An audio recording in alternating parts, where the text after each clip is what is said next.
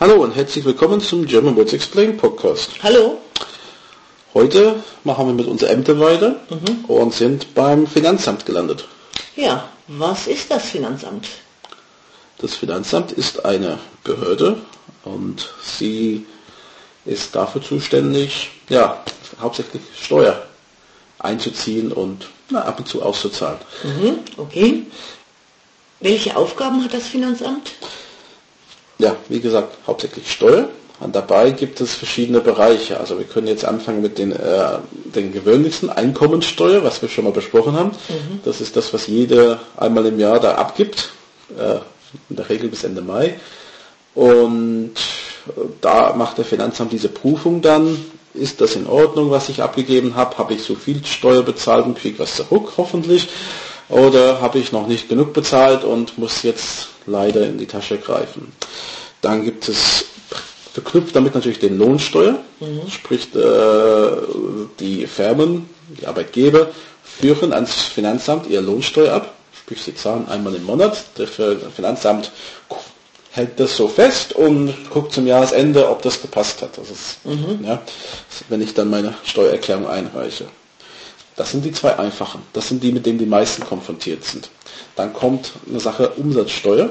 Das ist das, mit dem ich konfrontiert bin. Sprich, auch Mehrwertsteuer genannt.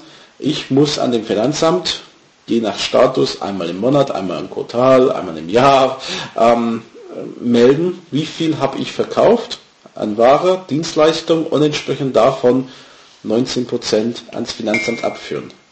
Umgekehrt, wenn ich was eingekauft habe, habe ich Mehrwertsteuer bezahlt und kriege vom Finanzamt meine Umsatzsteuer zurück. Und diese ganze Verrechnung mit den Umsatzsteuer, das macht man selbst oder mit dem Steuerberater, meldet es dem Finanzamt und die führen das mit und machen zum Jahresende dann den Abgleich, ob ich was schulde oder nicht. Ja, dann gibt es den Kirchensteuer. Auch das wird dann über den Finanzamt gemacht, also die Kirchen ziehen nicht direkt ein. Der Arbeitgeber zahlt die Kirchensteuer an dem Finanzamt, die es wiederum dann die Kirchen dann zuteilt. Auch diese Ersatzkirchensteuer, wie wir mal besprochen haben, wird auch von dem berechnet, wenn man den Einkommensteuererklärung macht. Die gucken drauf, sagen, Ehefrau hat so und so viel, ist aber in der Kirche, Mann hat mehr verdient, ist nicht in die Kirche. Ja, so ungefähr. Gleichen wir das irgendwie aus. Dann gibt es eine Sache, die ich gerade kürzlich erfahren habe, das ist der Grunderwerbsteuer. Das ist ein sehr unangenehmer Teil vom Hauskauf, wo der Finanzamt dann eine anschreibt und sagt, Sie kaufen diesen Grundstück, diese Wohnung, was weiß ich, und dafür zahlen Sie uns bitte schon in den nächsten 4-5 Wochen so und so viel sogenannte Grunderwerbsteuer, die gar nicht so wenig ist. Genau. Die kenne ich auch. Ja, und zum Schluss, es gibt viele, sicherlich die wir jetzt nicht nennen, das, wo ich auch mal zu tun hatte, ist die sogenannte Gemeinnützigkeit. Es gibt Bereiche vom Finanzamt, die Vereine prüfen. Ist das gemeinnützig? Sprich, hat der Verein einen Zweck, der nur durch die Leute in der Gemeinde eine Güte kommt und da guckt der Finanzamt drüber und sagt, was haben Sie eingenommen? Haben Sie Spenden bekommen? Mitgliedsbeiträge? Auf die andere Seite, was haben Sie bezahlt damit? Haben Sie nur für Ihre Mitglieder Ausgaben? Haben Sie irgendwas Gutes in die Stadt getan? Oder ist der Vorstand jede Woche einmal essen gegangen? In dem Fall wurden wir natürlich nicht anerkannt werden.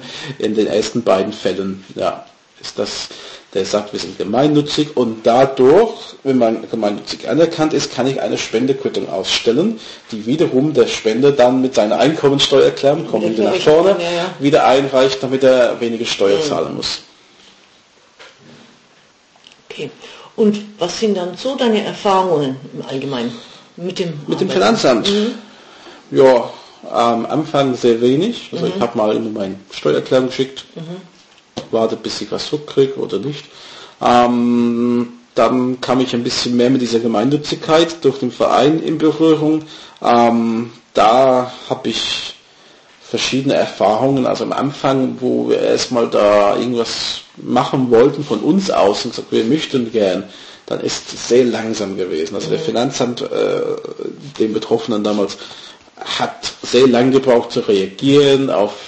Viele haben nicht Bescheid gewusst, von den Behörden, wie überhaupt diese neue Regelung, die 2004 reinkam, funktionierte.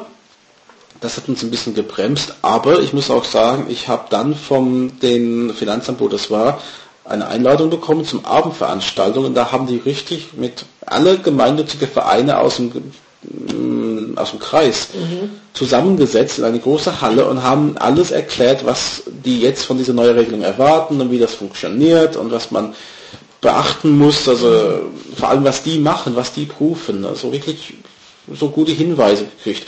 Zum Beispiel den Hinweis, der Finanzamt liest Zeitung. Ah ja. Sprich, wenn Sie jetzt einen Zeitungsbericht ausgeben oder wenn ein Journalist vorbeikommt und schreibt, tolles Wetter beim Jahresfest von dem XY-Verein, super viel Besucher, und dann schreiben Sie in den natürlich Jahresergebnis großer Verlust, dann werden die erstmal schauen, warum haben Sie da einen Verlust. Ah ja.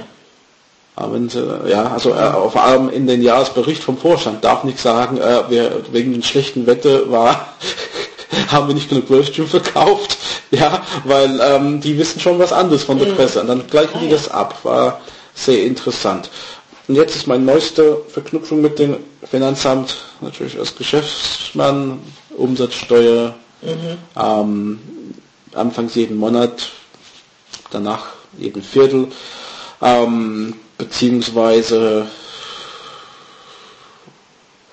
auch die Einkommensteuererklärung wird viel komplizierter dadurch, weil ich natürlich aus Gewerbetätigkeiten jetzt Sachen abgeben muss. Ich muss viel mehr dokumentieren. Das heißt, früher war es ein Fall von, ich habe einen Ordner, einen dünnen Ordner und wenn irgendwas ist, was steuerrelevant ist, kommt es da rein und zum Jahresende hat man zusammen.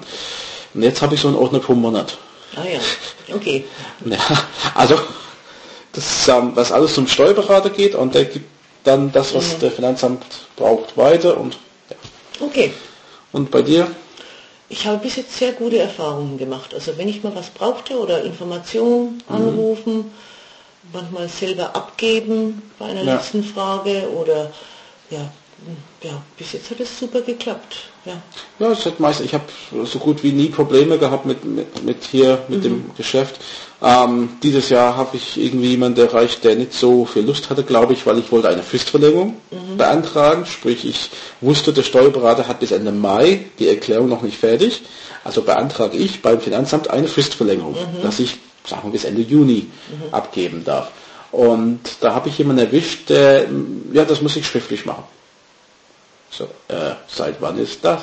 Das ist, glaube ich, schon immer so gewesen, dachte ich. Nein, eine Fristverlängerung konnte man für bestimmte Sachen, also zum Beispiel, also ich habe das immer so gekannt, mein Steuerberater übrigens auch, dass man innerhalb den Zeitraum Mai bis September, wenn ich vor Mai, also vor den Abgabefrist, telefonisch melde, und möchte eine Verlängerung, der bis spätestens September geht, kann ich das telefonisch machen, unter Angaben der Steuernummer. Ich habe das erste Mal schriftlich gemacht und seitdem dann eben nicht mehr. Nicht mehr. Also, es automatisch mitläuft, aber ich habe es halt schriftlich.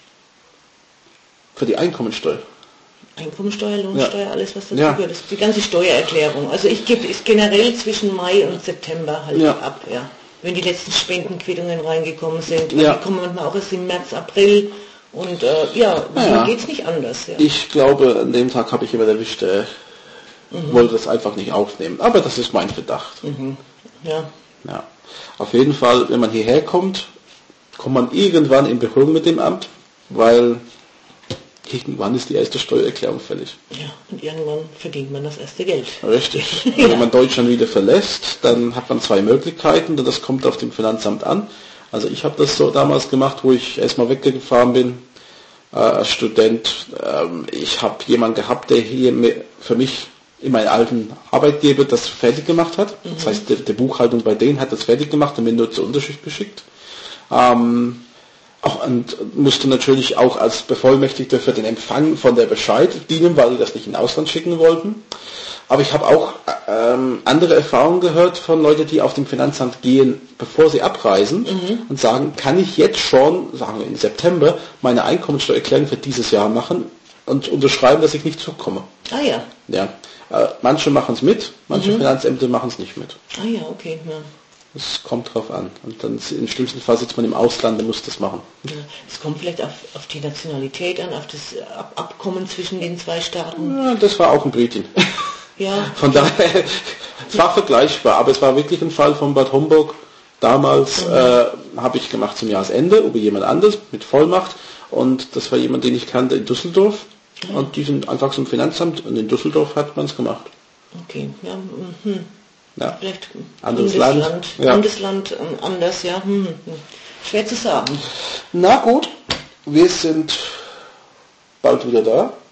Und zwar nächsten Monat wieder im neuen Amt. Bis dann. Okay, tschüss.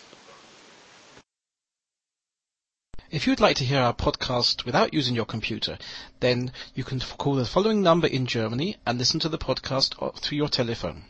0931 663 993 341.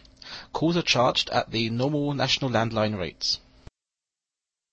German Words Explained is a production of allthingsgerman.net and pensionssprachschule.de.